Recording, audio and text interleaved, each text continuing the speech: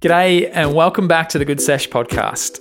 My name's Joel and I'm the founder of Big Little Brush. And as you probably already know, we sell beautiful biodegradable bamboo toothbrushes and use the profits to help fund health and hygiene programs in remote communities around Australia. This podcast is made on the unceded lands of the Bunurong people, and I want to acknowledge all elders past, present and emerging. And if we ever get out of lockdown here in Melbourne, you should definitely come down for a hang. And I know I'm a bit biased because I live here, but Bunurong country is absolutely stunning. This episode is a great yarn I got to have a few weeks ago with my good mate Johnsy from Red Dust. And among many other really cool things, Johnsy is the cultural advisor at Red Dust, and they're the program partner we work most closely with when it comes to service delivery and the stuff we do with our profits. We touch on that a little bit in this conversation too. I'll let Johnsy tell you about the other great work that he does. He's a really cool dude. You're in for a bit of a treat. Quick heads up, in this conversation we do talk about the police shooting of the young Indigenous man Kumanjaya Walker, which happened in Yuendumu in Central Australia in November 2019. The committal hearing for which wrapped up this week, and we're expecting a committal decision later this month.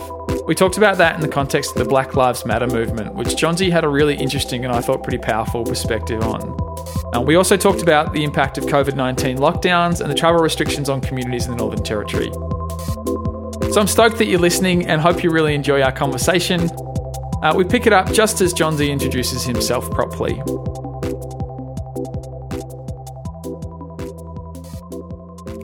It's Johnsy here, and my full name is Jonathan Lindsay Jabwajari Hermelwin. That's a long name.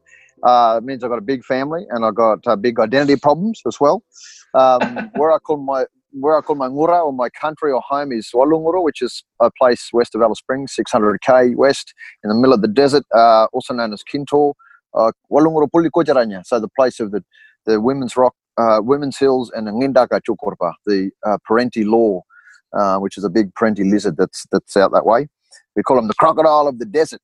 But in my heritage, there's First Fleet Welsh, there's Javanese, there's Dutch, there's Bunjalung, and a whole range of other smatterings of other mobs and cultures. Pindabi Luritja is my mob. I identify as a Luritja man, initiated and speak 5 different languages. And so at the moment, what I'm sitting down in Alice Springs, I'm born to Alice Springs, so that's on Aranda country, and I've got a block with our family out this way. And when the COVID crisis sort of leaves us, I'll be heading back out west, out bush. But I essentially have family here in the desert, right over to New South Wales, and right over to Perth, up in Cairns, over in the islands of Java as well.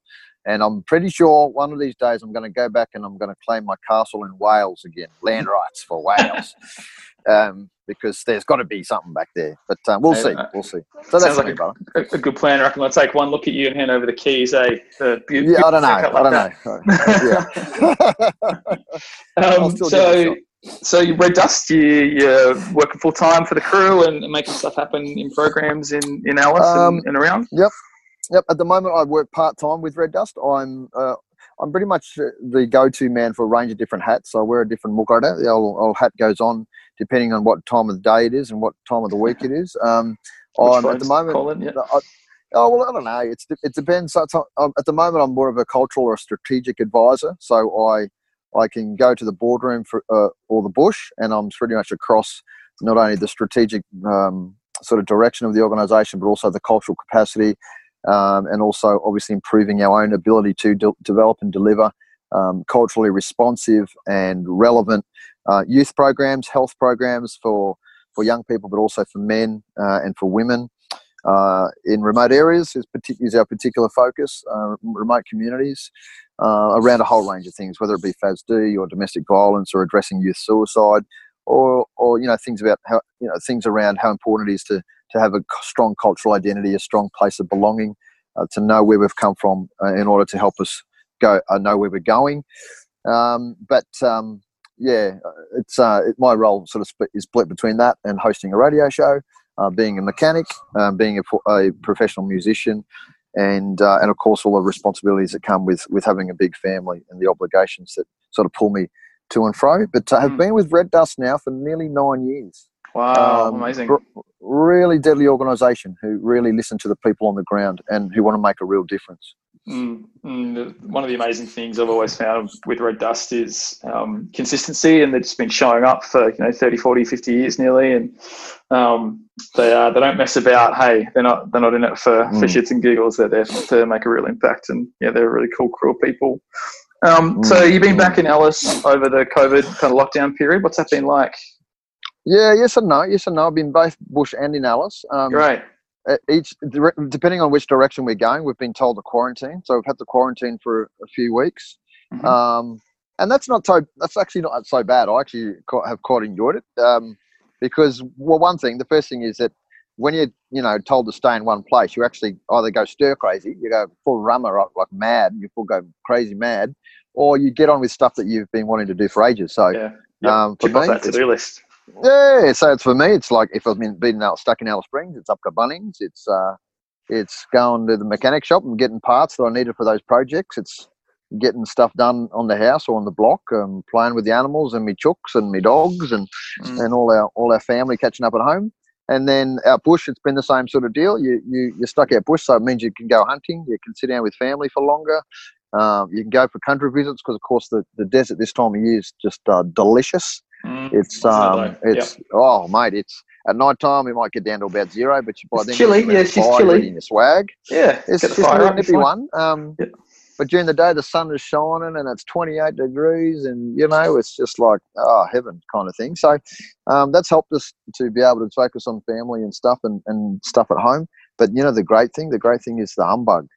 The humbug is we're family mob because we're related to everyone, right? So we're obliged to everyone, whether it be through our kinship system or our, biology or whatever it might be. And, we owe such and such something. Yeah, the humbug has disappeared. So it's not like it's not like I'm sitting at home waiting for which family are going to turn up next and want to eat out of my fridge and want to have a shower in my shower. And, all the family turning up and this next minute there's 30 mob wanting to sleep in your lounge room. So for that reason, it's kind of been like, what, I might enjoy this because I might not see my family for a few months, but I tell you what, sometimes it's the family you don't want to see. The family you want to see is the ones you don't want to see. And you're like, leave them. They're right. I'll see them after. So Corona. See them after. See them next time. Do that. Yeah. Plenty time. There's still another 6 or 7 months to go before the end of the year. So we're right. So how much has your approach and your mindset sort of played into, that experience of having to isolate and that kind of thing? How important do you think that is? How important do you think that experience has been? No, as in your mindset. Sorry, your approach to it, because it can go one of two ways, right? Mindset, crazy or not. Yeah, look, I think it took a little bit of getting used to because I'm the sort of fellow who has to be doing something different every day. If you stick me under the bonnet of a car for more than 2 days, I'll get bored of it. You stick me on a stage playing music, I'll get bored of it pretty quickly after maybe 2 gigs. I'm a school teacher, a whole range of different things. So for me, being stuck in one place and sort of not being able to maybe travel as much or maybe, be around different mob or whatever else has been tough to start with. But eventually I've sort of found I find my way in terms of having to manage that. And that pretty much just meant, well, what's in front of you each day, take a day at a time. Don't think about next week and don't think about the week after that.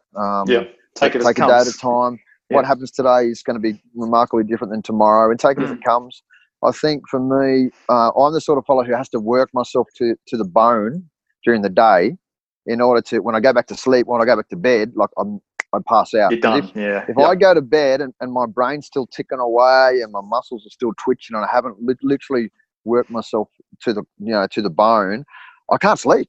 Like I'll just be like, I'll be tossing and turning and I'll be dreaming about, pink elephants and brown rhinoceros coming into the desert. I don't know, something, So I'll have to get up and I'll have to go and do something. I'll have to go and, fix something or play my guitar or something like that. So write a song, the hardest thing, the hardest thing for me was I just had to find enough to do in the day to make sure when I got to bed, I was out.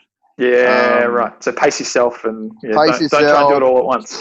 Yeah. And also, give yourself something that you can go to next, kind of thing. Got it. One of the hardest things was, though, is that our satellite connection, our internet's terrible, right? So just to try and connect with people, even through meetings and mob and family and stuff ringing up, it has been really, really hard.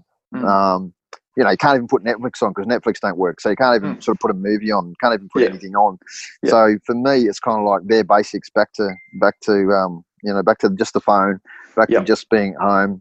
And having to cope with that and what that looked like, and then communicating the old telephone just on the phone kind of thing, rather than on the phone, face like to face. The olden days, without that little dialy thing, the thing that goes round and round, you press that one. I remember that one. Yeah. I remember everyone had the same phone when I was a kid. It was always one of those dialy ones or one of those white ones with the buttons. That's it. The memories. So how's the crew out bush? You're from Kintore. That's where you kind of identify as home. How's the whole lockdown treated crew on country and in community? Mob really don't like it. Like it's everybody knows that you got to be careful of that big flu. Like they've been calling it big flu, and everyone knows that there's a disease or a sickness or a flu. Pikajara is what we've been calling it, just a sickness. So everyone knows the risk and they know that it's dangerous. But not having the freedom. See, living in remote areas, as you know, and mob, might be aware of across the country. When you live 600 k's from your nearest, I don't know, sports store, your nearest Kmart, your nearest Target, your nearest, McDonald's, whatever you want to, you want to call suburbia, and the opportunities that come with that, obviously, to go out to shop, to work, has its limitations because there's only so many times you can go into your community store and pay for a $10 lettuce, or like a $5 or $6 bottle of milk, kind of thing. Yeah. So the opportunities on community, with the way that your communities have been made up. I mean, if you know anything about your assimilation history, most communities, if you say the word community, most people assume that a community is a place of harmony and unity and togetherness, but the truth is, remote communities initially, and we're only going back in the Central Australian region less than 50 years. They were essentially not asylum camps, assimilation camps. Yes, they were places where mob forced assimilation. It was mob taken off their lands, off their homelands, and they were forced into communities. In speech marks there. But they were put on somebody else's land. They were put with other mob of different languages, different tribal backgrounds, different value systems, different ways of doing and being and living, and told to get along. So, in terms of that limited our relationship and limited our ability to really feel like we were at home. So mob out bush are kind of like, when can we go? We're used to going to town. We're used to going shopping. We're used to being able to get in our Toyota and going and visiting family in other communities and obviously go out to our outstations and that sort of thing. So mob were pretty aware of it, but I reckon after about a week, they were like, "Oh, we're sick of this. We're sick of this." So it was one of those, especially when, like I've said, the internet's really bad. There's only so many times you can call somebody and talk to them. The fuel supply has been cut off. So what happened was a lot of the local stores actually limited fuel supply, so you could only get like $20 or 20 litres of fuel just to go around, Alice, mate. Yeah. Just to go around the community. And to get to Alice, we need like 180 litres of fuel kind of thing. Yeah. So it was like, there's only so many times you can do. Can you just imagine in your own home or your own community, how many times can you take your car and drive around and around and around? That's that same roundabout like 60 times in a day. Yeah. Like the old let's go for a cruise. Dogs and Let's go for a cruise is over in less than 5 minutes and get back to where you started. So might as well go kick the footy or go back to the shop, I can imagine it's tough. The negative side to that was that mob have become disengaged, and that means potentially more people getting into arguments with their partners. And it's no different than ever in the rest of the world, I guess. 100%. Yep. When you're told to stay at home, be with the ones you love, but then you don't end up loving them after 2 days. Like it's been tough like that. Yeah. But, and they're sick of loving you too. Yeah. They're sick of loving you. Yep. Yeah. But the benefits are, like I've said, that has meant though that mob have been able to get onto country. So even from community, we've been able to go to our outstations. We've been able to go for a little hunt. We've been able to go for a little trip with the kids. Yep. And those sorts of things have been pretty, we've needed them for a long time. So it means because we haven't been able to go to town or go a long way, we can just go short way, but still places that we may have not have been to for the last couple of years. So we found people in our own communities that we've been able to go and visit that we would normally not be bothering to go and see, and places that we've been not bothered to go see because we're always too busy doing other things. So yeah, I can imagine that's probably brought in a bunch of the young people in community as well, the young fellas, to to get them more engaged in that kind of thing as well. Plenty of footy going on, plenty of sport as well. Those sorts of things. Plenty of good yarns as well, and obviously because we've been hunting a bit more just in our local areas, there's been plenty of bush tucker. And plenty of campfire feeds and sharing with mob as well. So that's been good in that regard. Yeah, nice. Awesome. Shifting gears a little bit, it's been a really interesting time in the broader culture with the Black Lives Matter movement, pardon me. Really fired up after what went down in the US, and we've seen that kind of reaching its tentacles into Australia, which I think in some ways is a really positive thing.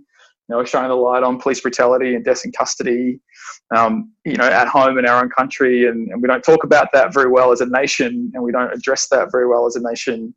I'm keen to get your perspective on that, and it's a very big subject, I know, and obviously you're a busy man, you got people to go on yarn to. I don't want to hold you up, but in the short, compressed version of the story, Johnsy. The other element there is how does that translate to community? Because we're protesting in Melbourne. How does that help in Kintore? Yeah, look, good question, and obviously very, very topical at the moment, very on the radar. I guess we can't forget that it was 2014 when Eric Garner was the fella who in America couldn't breathe, and he was sat on by, he was a big guy, big fella. He was sat on by police, and obviously he actually died from losing his breath, and I'm pretty sure it was something else as well, like a heart attack or a stroke or something. But he was a very original, not the original, but he was the movement. He was saying, I can't breathe, and that was 2014. And I got wind of that years and years ago and went straight out and bought a T-shirt, or bought about 4 actually, of I Can't Breathe shirts. And in 2014, that was massive because it was just another event that took another black life at the hands of the police, and coincidentally at the hands of white police.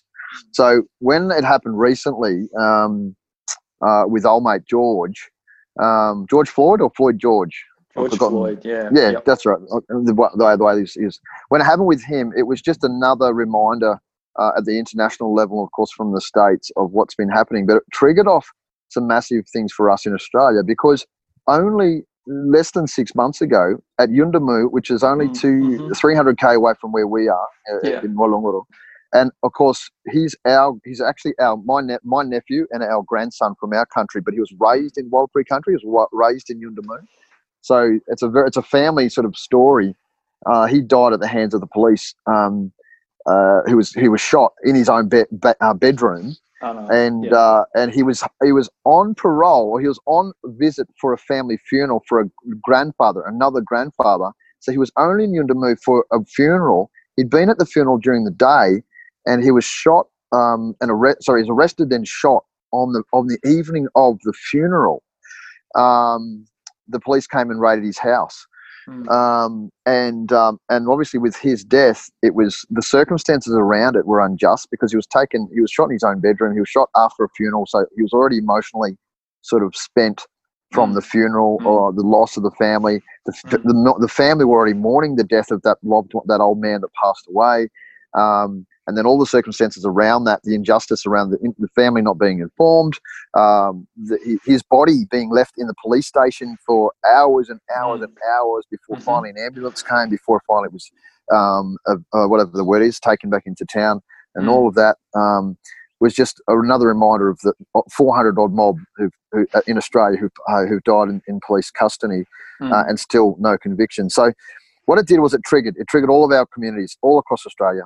Not only the desert communities, but all the families who've ever lost a loved one in the judicial system, in police custody, who've ever felt the hand of the police, the heavy hand of the police in their own personal lives, whether it be at a bottle saying because they're black they can't buy grog, but you can be white and you can walk in and get grog. So the disadvantage, not the disadvantage, the lack of equity and equality around the way that Aboriginal people are treated in the eyes of the law, and the social and cultural stereotyping and racial stereotyping and profiling that comes with that. And it obviously triggered off a very sore, very sensitive, and very real experience of so many Aboriginal people in Australia, and of course Indigenous mob and blackfellas, people of colour all over the world around that. So look, I think in terms of remote areas, we were more impacted by Kumanjayi Walker. It was what happened to him that was most significant. And so that triggered off. But then once the flow-on effects came and the protests started happening, and the other mob on the East Coast and in all the cities and stuff started to join in protest around all of that, it did then become part of our sort of our national movement. And all it does is speak to that injustice. It doesn't really. This is what people say to me. They say, look, all lives matter. Yeah, that's fine. All lives do matter. And white lives matter, and brown lives matter, and yellow lives matter, and all that sort of thing. And, there are good police out there. We're not talking about necessarily systemic injustice or systemic. There's a problem with the system of the police force or whatever it might be. Some people would argue that is the case, that it's systemic. I don't see systemic racism because I've never read a policy that says, I have in the past, but not in recent times, real policies that have actually segregated people on the basis of race, nor legislation that has determined for people the way that they should live or shouldn't live. Those have been policies in our past, but today I think it's more about individual people who are racist, individual police officers, individual people in positions of power who maybe think they're doing the right thing. They might be thinking that they're doing the right thing by Aboriginal people, by those who are disadvantaged, that their role in life is to be a bit of a spokesperson or an advocate for blackfellas, but in so doing, they can also be the ones taking away the voice of the black people, and they can also be only really enacting their own bias and their own worldview on Aboriginal people's lives. So their worldview is essentially colonial, it's white, it's a framework that isn't actually Indigenous, and without even realising it, they think they're doing the right thing, but they end up not doing the right thing. But it's also that notion of Martin Luther King Jr. said it. He spoke about the white moderate, but it was really in relation to just people's superficial understanding. He said something like, the greatest barrier to freedom is not racism. It's actually superficial or shallow understanding from people of goodwill than it is outright rejection. It's outright rejection from people of ill will.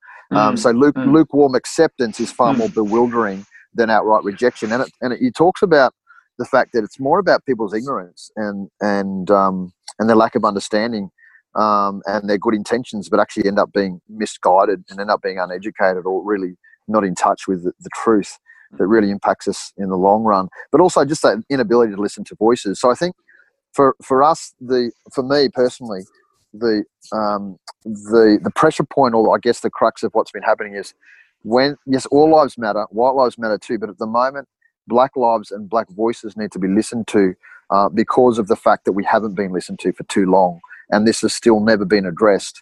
And at the moment, it's about listening to those black lives, it's about listening to those black voices, and that doesn't take away from other voices nor take away from other lives, but it's important and imperative that at this point in time, we prioritise that so that we can address that. We can address the injustice, we can address, whatever the systemic changes need to take place. We can also speak truth to power. And we can also bring Australia and bring particularly our politicians and our people in power into the table and into the board, into the room to say, listen, you've got to change something here, because if you only do as you've always done, you'll only get as you've always got. And you keep trying to do the same thing over and over and over again, thinking that it's going to be a solution. And that's just it's just insanity. It's just the definition of insanity. So please do something different. Please take on a different worldview. Please address this from a different angle. And if you don't know what angle to address it from, listen to the voices who are speaking to you and saying that this is how you should do it, because it's bloody well about time.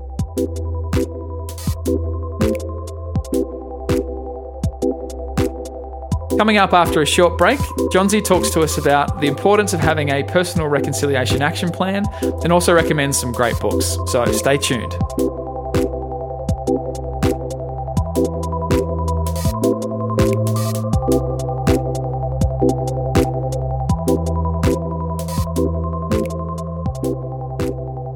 I think for me, a privileged white dude from suburban Melbourne, my question is, what can I do, at my level in my universe to be a good supporter, a good ally? I love being so lucky to spend some time in Uchu and Arayonga, West Alice, and I kind of consider them my people, and I've been really thinking about them a lot over this period. And it's hard because we can't get there. We can send good vibes and we can send footies and stuff like that, but what can we do? What can we do on a day-to-day basis is really my question. Is how can I help? How can we help? I'll sum it up.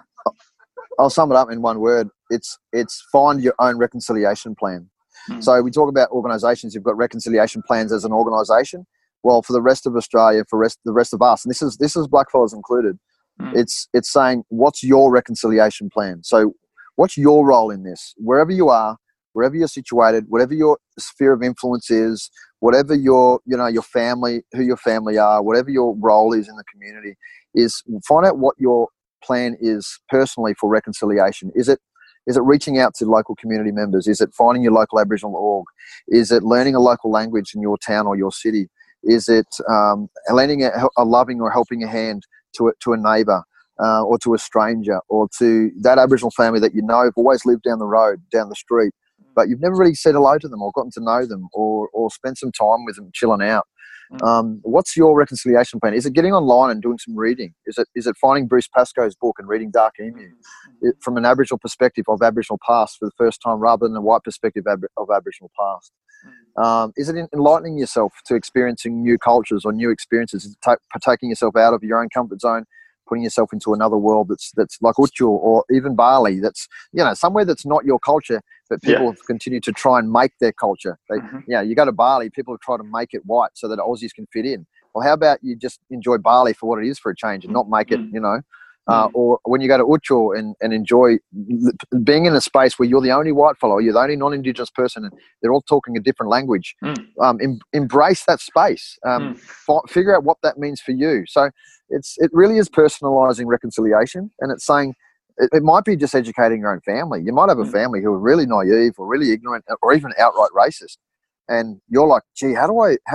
Maybe that's my job. Maybe that's my role, is developing a reconciliation action plan in enlightening them and having some tough talks with them, having some real talks, but some tough talks.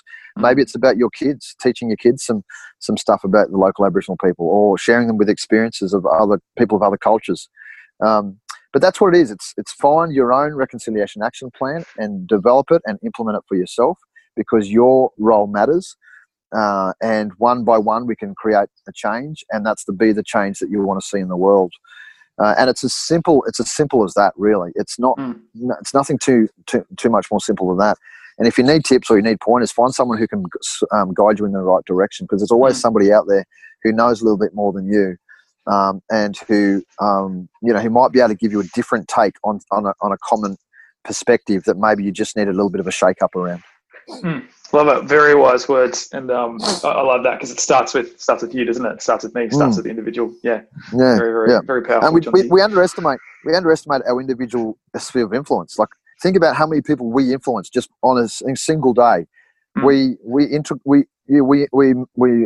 the word? We communicate. We work with 10, 20, 30 people a day, and all of them they've got the ear of our voice and our heart and our spirit. So we shouldn't underestimate our sphere of influence either. Yeah, I love that. And I think that starts with intent too. So setting your intent in the right place, and the rest of it falls out of there, right? A great book that I really enjoyed was Growing Up Aboriginal in Australia at the Anita High School. Yes. A little snapshot of lots of stories, eh? Beautiful. And was there one story you found particularly intriguing? One person's story? Yeah, there was a story of a young man whose name has escaped me, but he grew up in Melbourne. His dad was a boxer. He grew up in the tenant houses, Richmond, St Kilda, that sort of area, and so it tells a story of seeing his family for the beautiful, encouraging, supportive, delightful people that they were, and imperfect as well at the same time, and how that was okay, and how he had to take his sort of childhood experience into his adulthood, and it's like it doesn't matter that the dude was Indigenous. Like it was just an amazing story, and he could have been telling the story of my childhood, and that was a really cool moment for me because I think as a white guy living in a colonial environment, often you feel like what's the way to put it? Like interacting with Aboriginal and Indigenous culture. I feel like I'm going to get it wrong, right? And I feel like there's so much at stake, and there's these hundreds and hundreds of years of brutal colonialism that come along with communicating or being involved in Aboriginal culture. It's such a lie that I tell myself, because Aboriginal culture and history is Australian history, and we're all just humans, right? It doesn't matter at that level. So that story was really interesting for me and kind of shattered a little bit of a preconceived notion of what it meant to be Aboriginal in Australia. It just means being a normal fella, It's the same deal. Different environment, different struggles, and and culturally very biased towards the white man, but it's the same Australia. You also mentioned Dark Emu, Bruce Pascoe. Any other great resources or books that you'd recommend when we're forming our personal RAPs, reconciliation action plans? Definitely. Those two are great books to read, and great perspectives. It's about hearing those perspectives and the diversity of those perspectives as well.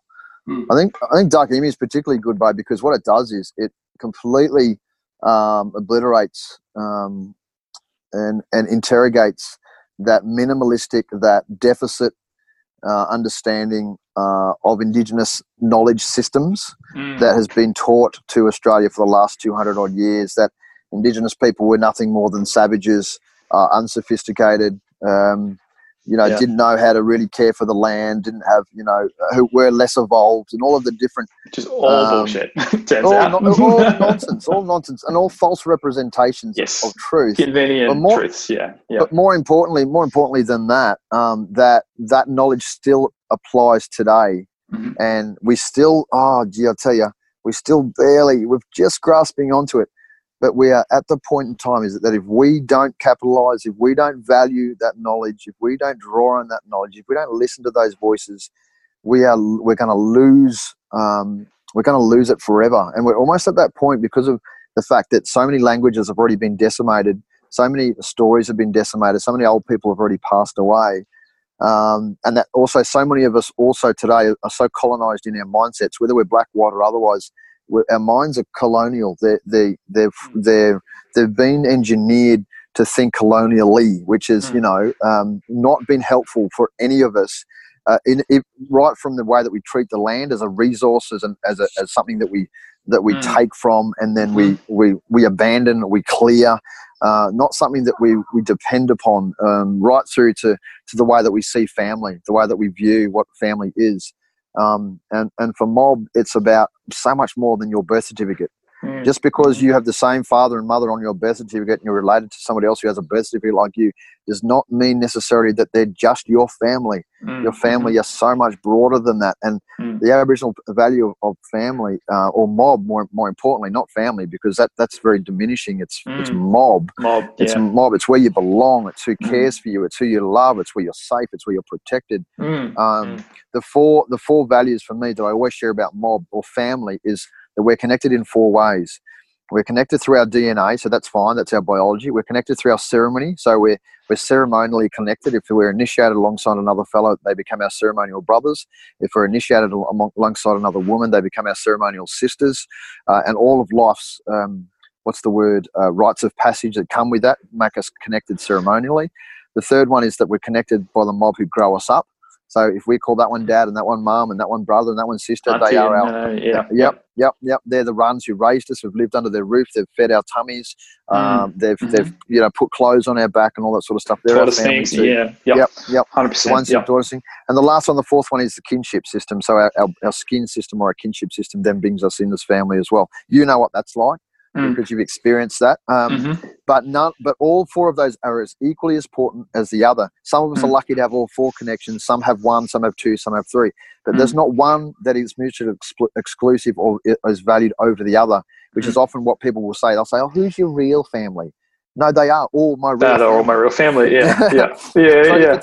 if it's right through from the knowledge of the way that we treat the land, right through to the way that we see family and we see mob and we see connectedness to one another, not by the colour of our skin, but by the way that we were raised and by what we were taught by elders, those knowledge systems, they still apply today. And if we don't draw on them, what are we missing out on as a nation?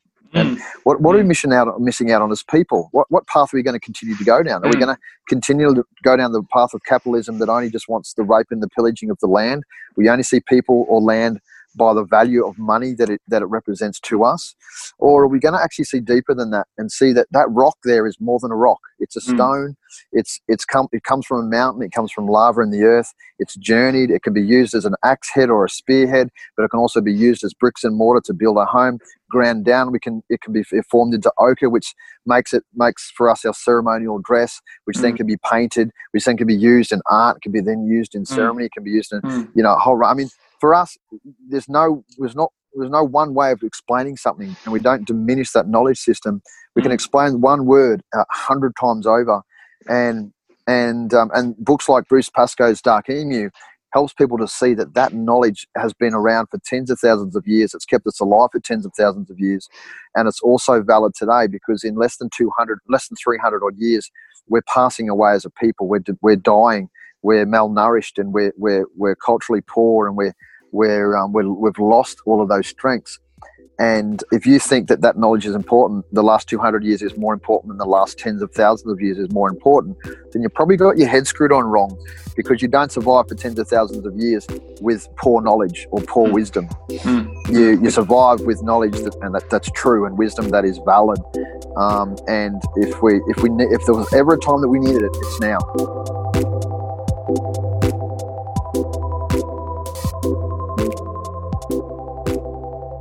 To learn more about Red Dust, the great work that Johnsy does, and some of the great resources he recommended, check out the show notes.